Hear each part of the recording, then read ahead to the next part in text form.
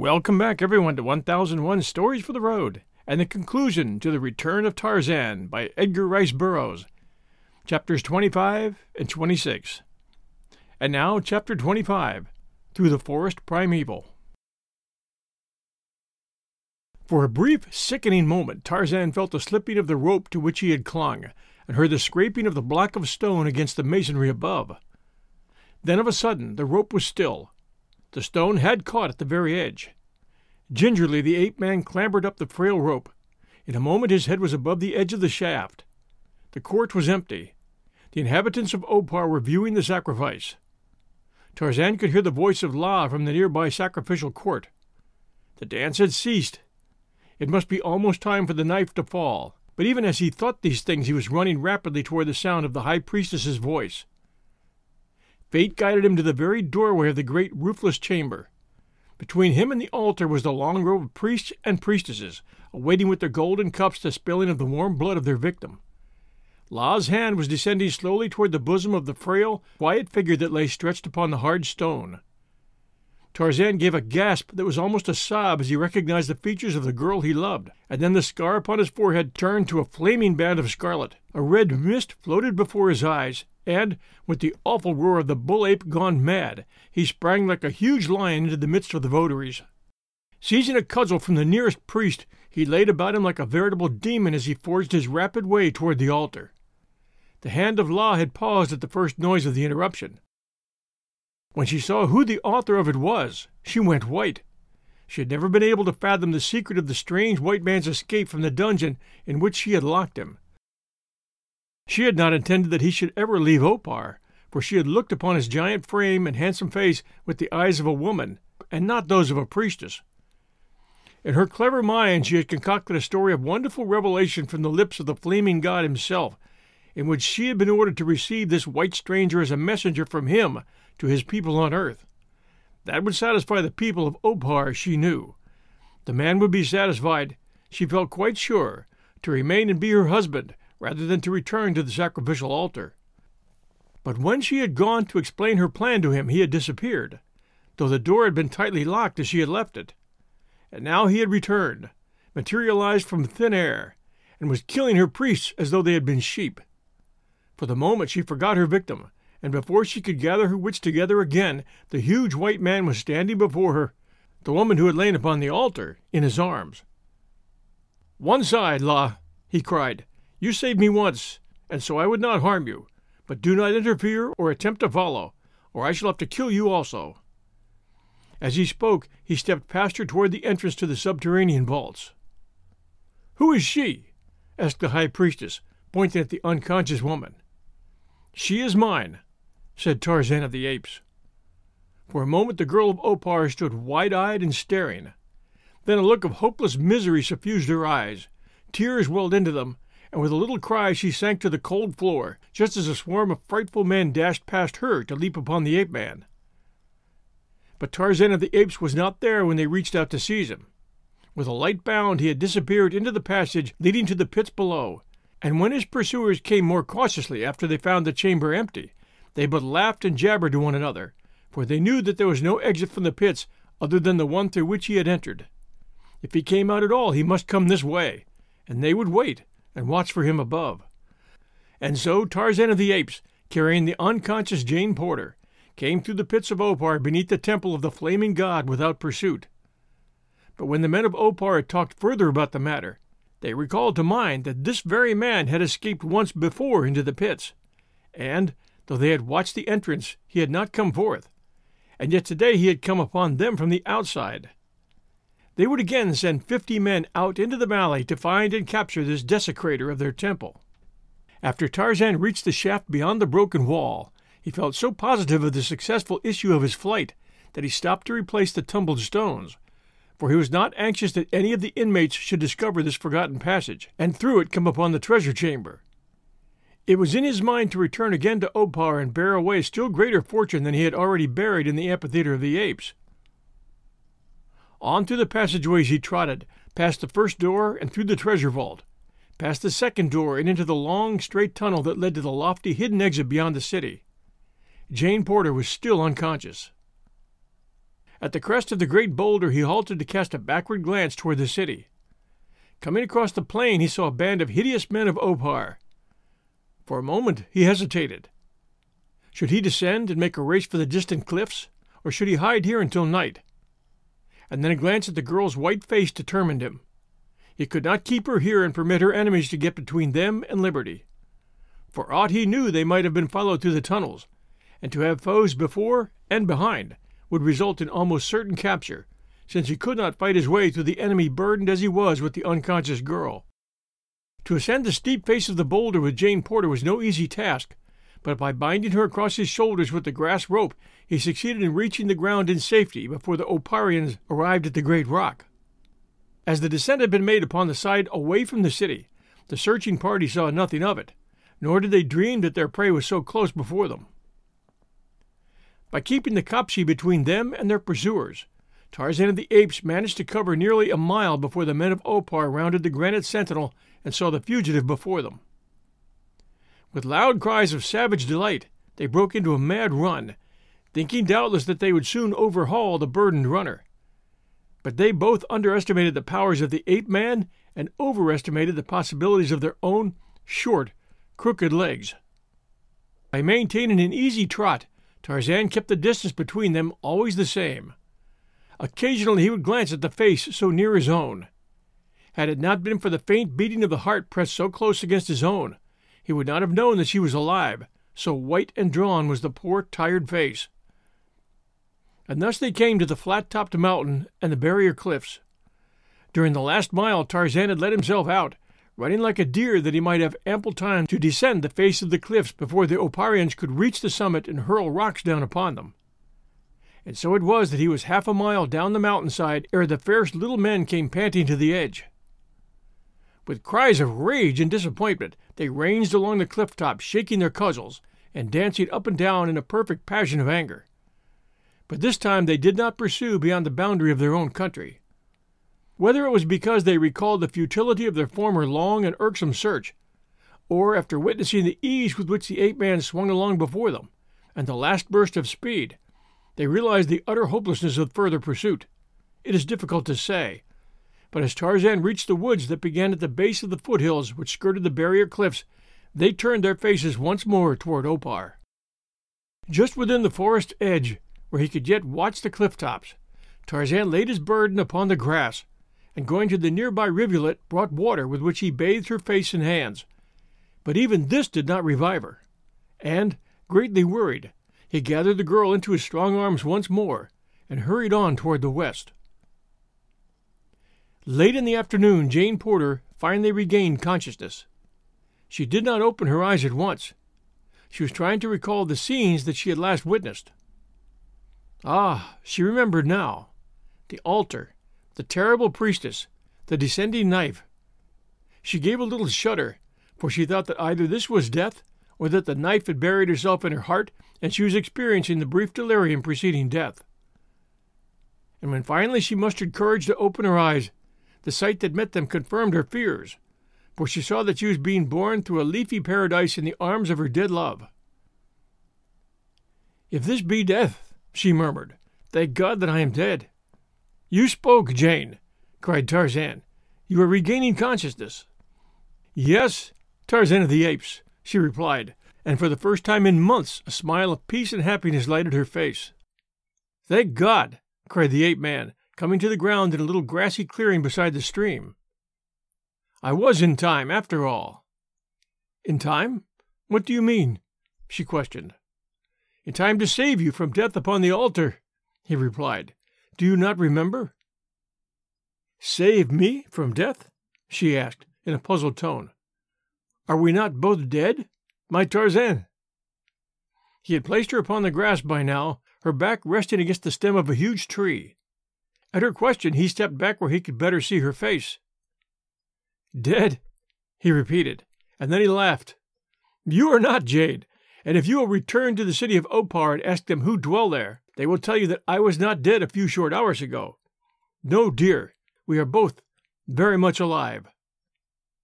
"But both Hazel and Monsieur Thuran told me that you had fallen into the ocean many miles from land," she urged, as though trying to convince him that he must indeed be dead. They said that there was no question but that it must have been you, unless that you could have survived or been picked up. How can I convince you that I am no spirit? He asked, with a laugh. It was I whom the delightful Monsieur Tarzan pushed overboard, but I did not drown. I will tell you all about it after a while. And here I am very much the same wild man you first knew, Jane Porter. The girl rose slowly to her feet and came toward him. I cannot even yet believe it, she murmured. It cannot be that such happiness can be true after all the hideous things I have passed through these awful months since the Lady Alice went down. She came close to him and laid a hand, soft and trembling, upon his arm. It must be that I am dreaming, and that I shall awaken in a moment to see that awful knife descending toward my heart. Kiss me, dear, just once before I lose my dream forever. Tarzan of the Apes needed no second invitation. He took the girl he loved in his strong arms and kissed her not once, but 100 times, until she lay there panting for breath. Yet when he stopped, she put her arms around his neck and drew his lips down to hers once more. Am I alive in reality, or am I but a dream? He asked. If you are not alive, my man, she answered, I pray that I may die thus before I awaken to the terrible realities of my last waking moments. For a while both were silent, gazing into each other's eyes as though each still questioned the reality of the wonderful happiness that had come to them. The past, with all its hideous disappointments and horrors, was forgotten. The future did not belong to them, but the present. Ah, it was theirs. None could take it from them. It was the girl who first broke the sweet silence. Where are we going? She asked. What are we going to do? Where would you best like to go? He asked. What would you like best to do? To go where you go, my man, to do whatever seems best to you, she answered. But Clayton, he asked. For a moment he had forgotten that there existed upon earth other than they two. We have forgotten your husband. I am not married, Tarzan of the Apes, she cried, nor am I longer promised in marriage. The day before those awful creatures captured me, I spoke to Mr. Clayton of my love for you, and he understood then that I could not keep the wicked promise that I had made. It was after we had been miraculously saved from an attacking lion. She paused suddenly and looked up at him, a questioning light in her eyes. Tarzan of the Apes, she cried, it was you who did that thing.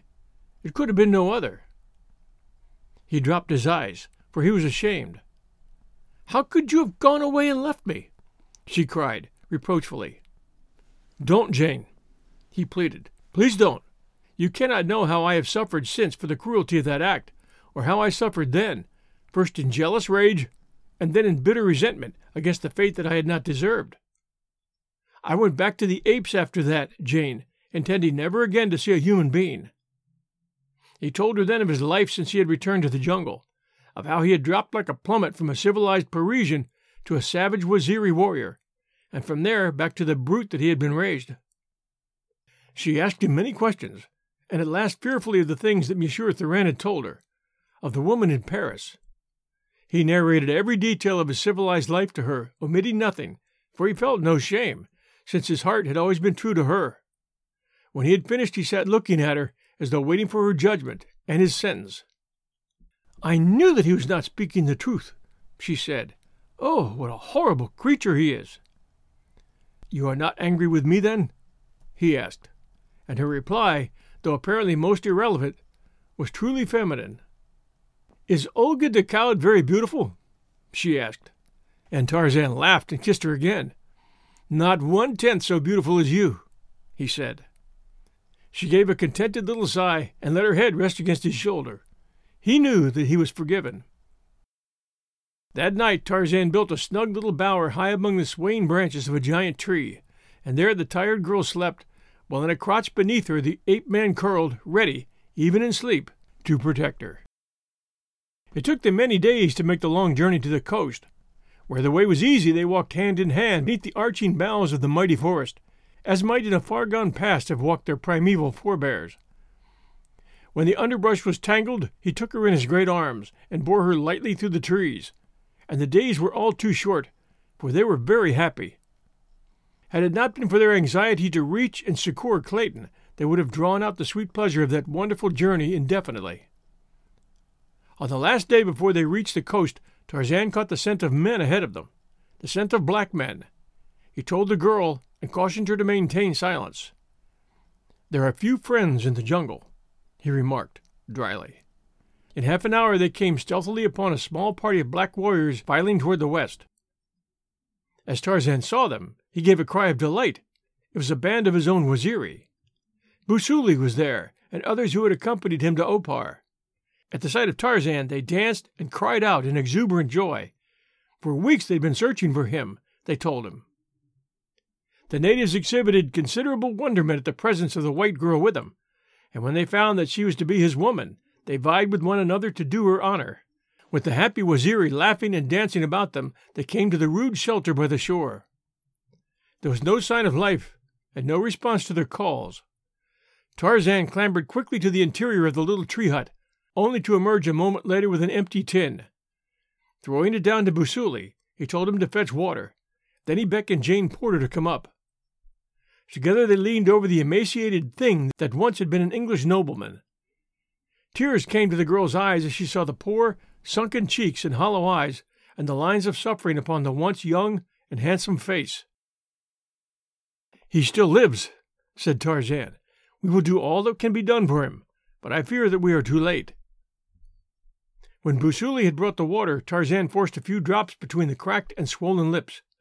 He wetted the hot forehead and bathed the pitiful limbs. Presently Clayton opened his eyes. A faint, shadowy smile lighted his countenance as he saw the girl leaning over him. At the sight of Tarzan, the expression changed to one of wonderment. "It's all right, old fellow," said Tarzan. "We found you in time. Everything will be all right now, and we'll have you on your feet again before you know it." The Englishman shook his head weakly. "It's too late," he whispered, "but it's just as well. I'd rather die." "Where is Monsieur Tarzan?" asked the girl. "He left me after the fever got bad. He is a devil. When I begged for the water that I was too weak to get, he drank before me, threw the rest out, and laughed in my face." At the thought of it, the man was suddenly animated by a spark of vitality. He raised himself upon one elbow.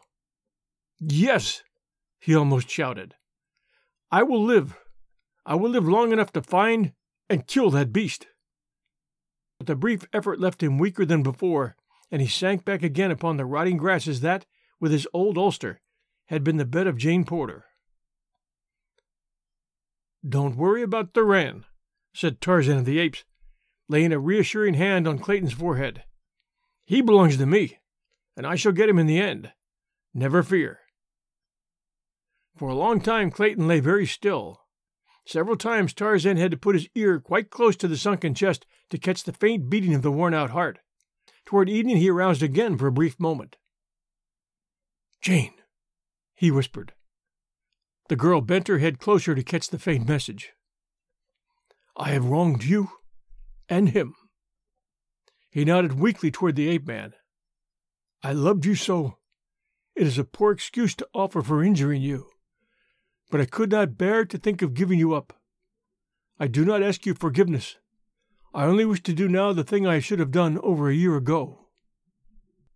He fumbled in the pocket of the ulster beneath him for something that he had discovered there while he lay between the paroxysms of fever. Presently he found it, a crumpled bit of yellow paper. He handed it to the girl, and as she took it his arm fell limply across his chest, his head dropped back, and with a little gasp he stiffened and was still. Then Tarzan of the Apes drew a fold of the ulster across the upturned face. For a moment they remained kneeling there, the girl's lips moving in silent prayer, and as they rose and stood on either side of the now peaceful form, tears came to Tarzan's eyes. For through the anguish that his own heart had suffered, he had learned compassion for the suffering of others. Through her own tears the girl read the message upon the bit of faded yellow paper, and as she read her eyes went very wide. Twice she read those startling words before she could fully comprehend their meaning. "Fingerprints prove you Greystoke. Congratulations. D'Arnaud." She handed the paper to Tarzan. "And he has known it all this time," she said, "and did not tell you?" "I knew it first, Jane," replied Tarzan. "I did not know that he knew it at all. I must have dropped this message that night in the waiting room. It was there that I received it." "And afterward you told us that your mother was a she-ape and that you had never known your father?" she asked, incredulously. "The title and the estates meant nothing to me without you," he replied, "and if I had taken them away from him, I should have been robbing the woman I love. Do you understand? Do you understand, Jane?" It was as though he attempted to excuse a fault. She extended her arms toward him across the body of the dead man and took his hands in hers. "And I would have thrown away a love like that," she said. We'll return to the final chapter of The Return of Tarzan right after these sponsor messages. Save big money when you start your next project today at Menards. Check out our great selection of garage and utility lighting options. In stock, ready to take home today. We carry everything to help you illuminate whatever project you're working on. Shop garage and utility lighting products in store at your nearest Menards. You can also view all of our entire selection of lighting options today on Menards.com. Save big money at Menards. And now, Chapter 26, The Passing of the Ape-Man. The next morning they set out upon the short journey to Tarzan's cabin. 4 Waziri bore the body of the dead Englishman. It had been the ape-man's suggestion that Clayton be buried beside the former Lord Greystoke near the edge of the jungle against the cabin that the older man had built. Jane Porter was glad that it was to be so, and in her heart of hearts she wondered at the marvelous fineness of the character of this wondrous man, who, though raised by brutes and among brutes, had the true chivalry and tenderness which only associates with the refinements of the highest civilization. They had proceeded some 3 miles of the 5 that had separated them from Tarzan's own beach when the Waziri who were ahead stopped suddenly, pointing in amazement at a strange figure approaching them along the beach. It was a man with a shiny silk hat, who walked slowly with a bent head, and hands clasped behind him underneath the tails of his long, black coat. At the sight of him, Jane Porter uttered a little cry of surprise and joy, and ran quickly ahead to meet him. At the sound of her voice, the old man looked up, and when he saw who it was confronting him, he, too, cried out in relief and happiness. As Professor Archimedes Q. Porter folded his daughter in his arms, tears streamed down his seamed old face, and it was several minutes before he could control himself sufficiently to speak. When a moment later he recognized Tarzan, it was with difficulty that they could convince him that his sorrow had not unbalanced his mind, for with the other members of the party he had been so thoroughly convinced that the ape-man was dead, it was a problem to reconcile the conviction with the very lifelike appearance of Jane's forest god. The old man was deeply touched at the news of Clayton's death. "I cannot understand it," he said. "Monsieur Tarzan assured us that Clayton passed away many days ago." "Tarzan is with you?" asked Tarzan. "Yes, but he recently found us and led us to your cabin. We were camped but a short distance north of it. Bless me, but he'll be delighted to see you both." "And surprised," commented Tarzan. A short time later the strange party came to the clearing in which stood the ape-man's cabin. It was filled with people coming and going, and almost the first whom Tarzan saw was D'Arnot. "Paul," he cried, "in the name of sanity, what are you doing here? Or are we all insane?" It was quickly explained, however, as were many other seemingly strange things.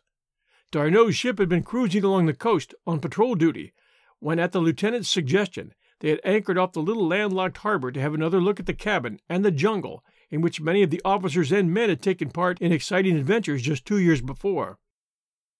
Upon landing they had found Lord Tennington's party, and arrangements were being made to take them all on board the following morning and carry them back to civilization.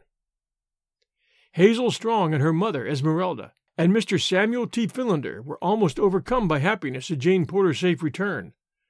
Her escape seemed to them little short of miraculous, and it was the consensus of opinion that it could have been achieved by no other man than Tarzan of the Apes. They loaded the uncomfortable ape-man with eulogies and attentions until he wished himself back in the amphitheater of the apes.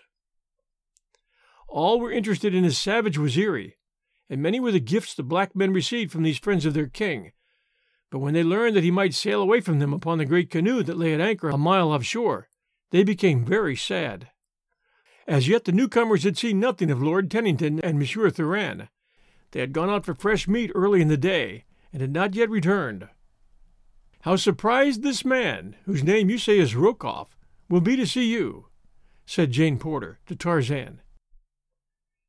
"His surprise will be short-lived," replied the ape-man grimly, and there was that in his tone that made her look up into his face in alarm. What she read there evidently confirmed her fears, for she put her hand upon his arm and pleaded with him to leave the Russian to the laws of France. "In the heart of the jungle, dear," she said, "with no other form of right or justice to appeal to other than your own mighty muscles, you would be warranted in executing upon this man the sentence he deserves. But with the strong arm of a civilized government at your disposal, it would be murder to kill him now. Even your friends would have to submit to your arrest, or if you resisted, it would plunge us all into misery and unhappiness again. I cannot bear to lose you again, my Tarzan.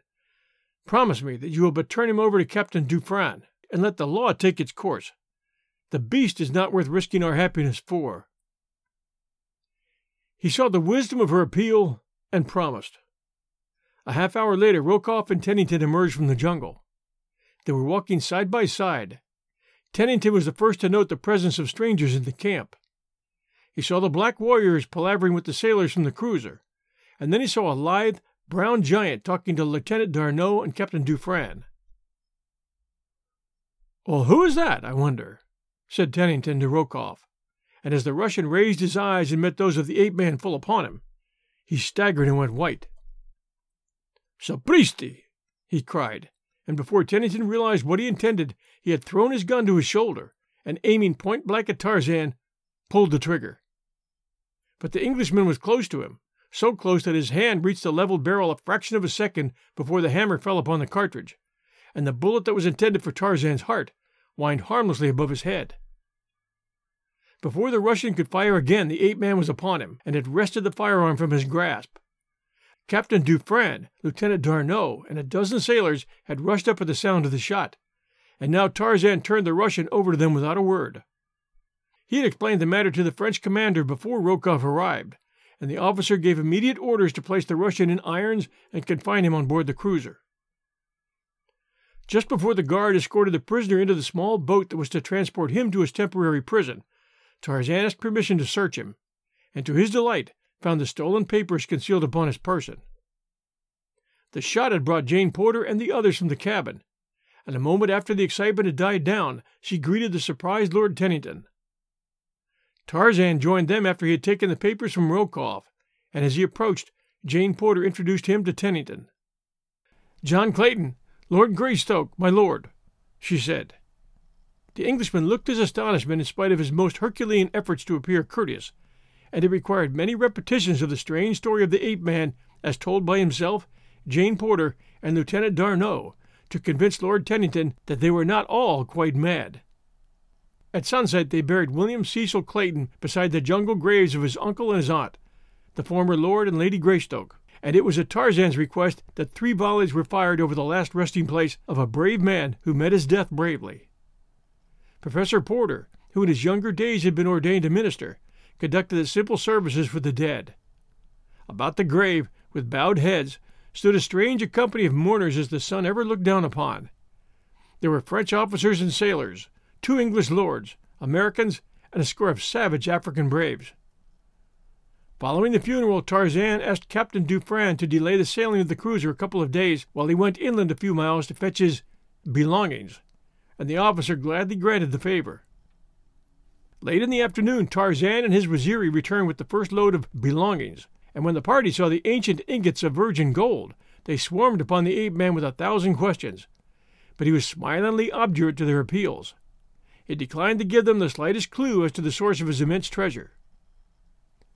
"There are 1,000 that I left behind," he explained, "for every one that I brought away, and when these are spent, I may wish to return for more."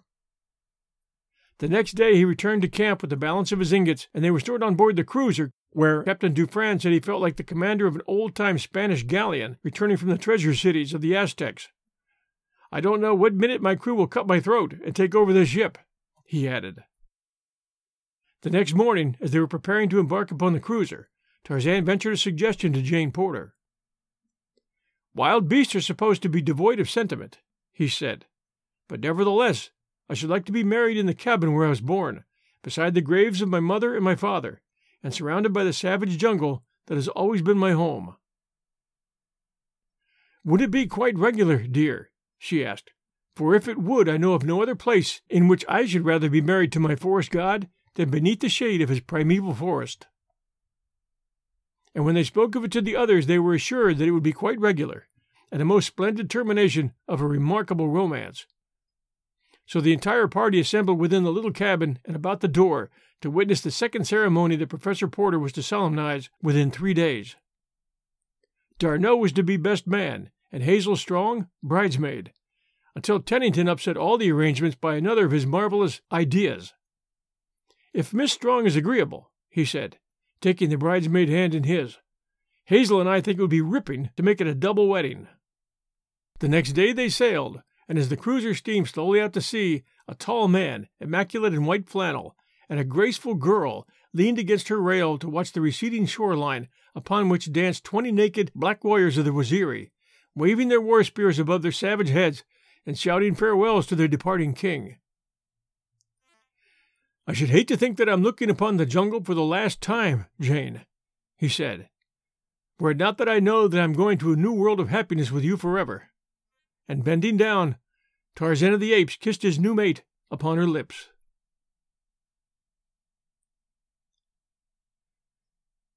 Thanks for joining us, everyone, for the return of Tarzan. It's been a great adventure. Edgar Rice Burroughs actually wrote 24 Tarzan adventure novels, which were published between 1912 and 1966, followed by several novels either co-written by Burroughs or officially authorized by his estate.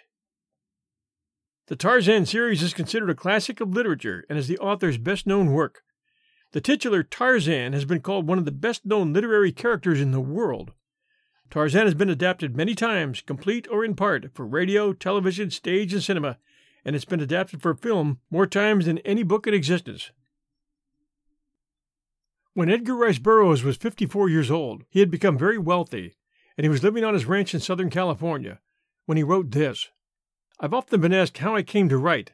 The best answer is that I needed the money. When I started, I was 35 and had failed in every enterprise I'd ever attempted. I was born in Chicago. After epidemics had closed 2 schools that I attended, my parents shipped me to a cattle ranch in Idaho where I rode for my brothers who were only recently out of college and had entered the cattle business as the best way of utilizing their Yale degrees. Later, I was dropped from the Phillips Academy in Andover, Massachusetts. I flunked examinations for West Point and was discharged from the regular army on account of a weak heart. Next, my brother Henry backed me and studied up a stationery store in Pocatello, Idaho, and that didn't last long either. When I got married in 1900, I was making $15 a week in my father's storage battery business. In 1903, my oldest brother George gave me a position on a gold dredge he was operating in the Stanley Basin country in Idaho. We arrived on a freight wagon with a collie dog and $40. Now, $40 didn't seem like much to get anywhere with, so I decided to enter a poker game at a local saloon and run my capital up to several $100s in one night. When I returned at midnight to the room we had rented, we still had the collie dog. Otherwise, we were not broke. I worked in Oregon until the company failed, and then my brother got me a job as a railroad policeman in Salt Lake City. We were certainly poverty-stricken there, but pride kept us from asking for help. Neither of us knew much about anything that was practical, but we had to do everything ourselves, including the family wash. Not wishing to see Mrs. Burroughs do work of that sort, I volunteered to do it myself. During those months, I half sold my own shoes and did numerous odd jobs. Then a brilliant idea overtook us. We had our household furniture with us, and we held an auction which was a howling success. People paid real money for the junk, and we went back to Chicago first class. The next few months encompassed a series of horrible jobs. I sold electric light bulbs to janitors, candy to drugstores, and Stoddard's lectures from door to door. I had decided I was a total failure when I saw an advertisement which indicated that somebody wanted an expert accountant. Not knowing anything about it, I applied for the job and got it. I'm convinced that what are commonly known as the breaks, good or bad, have fully as much to do with one's success or failure as ability.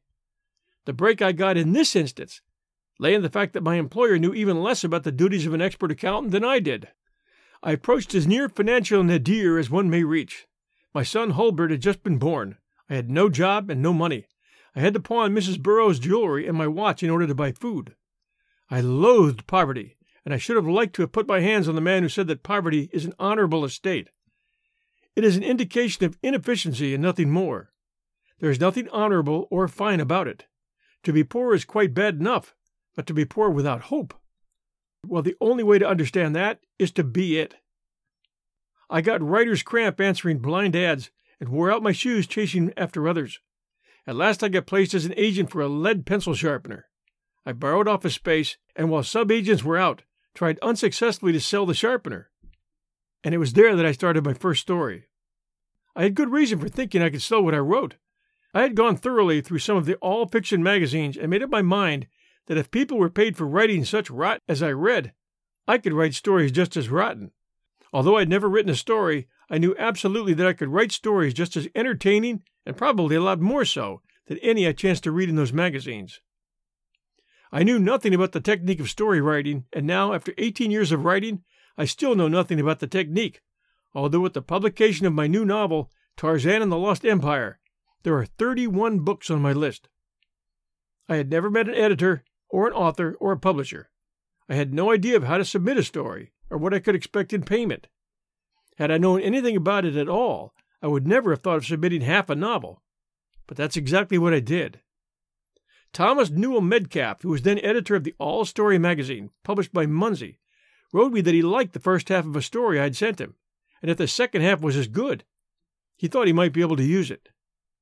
Had he not given me this encouragement, I never would have finished the story, and my writing career would have been at an end, since I was not writing because of any urge to write, nor for any particular love of writing. I was writing because I had a wife and 2 babies, a combination which does not work well without money. I finished the second half of the story and got $400 for the manuscript, which at that time included all serial rights. The check was the first big event in my life. No amount of money today could possibly give me the thrill that first $400 check gave me. My first story was entitled Dejah Thoris, Princess of Mars. Metcalf changed it to Under the Moons of Mars. It was later published in book form as A Princess of Mars. With the success of that first story, I decided to make writing a career, though I was canny enough not to give up my job, but the job did not pay expenses, and we had a recurrence of great poverty, sustained only by the thread of hope that I might make a living writing fiction. I cast about for a better job and landed one as a department manager for a business magazine. While I was working there, I wrote Tarzan of the Apes on evenings and holidays. I wrote it in longhand on the backs of old letterheads and odd pieces of paper. I didn't think it was a very good story, and I doubted if it would sell. But Bob Davis saw its possibilities for magazine publication, and I got a check, this time, for $700. After that, there were more stories and more children. Burroughs died March 19, 1950, at the age of 74 in Encino, California. His resting place in the town in California that was named after his books, Tarzana, California. We'll return soon with a brand new story for 1001 Stories for the Road. If you enjoyed Tarzan, please do send us a review for 1001 Stories for the Road. We would appreciate that very much. Thank you all for being such wonderful, faithful listeners. Everyone stay safe out there, and we'll be back soon.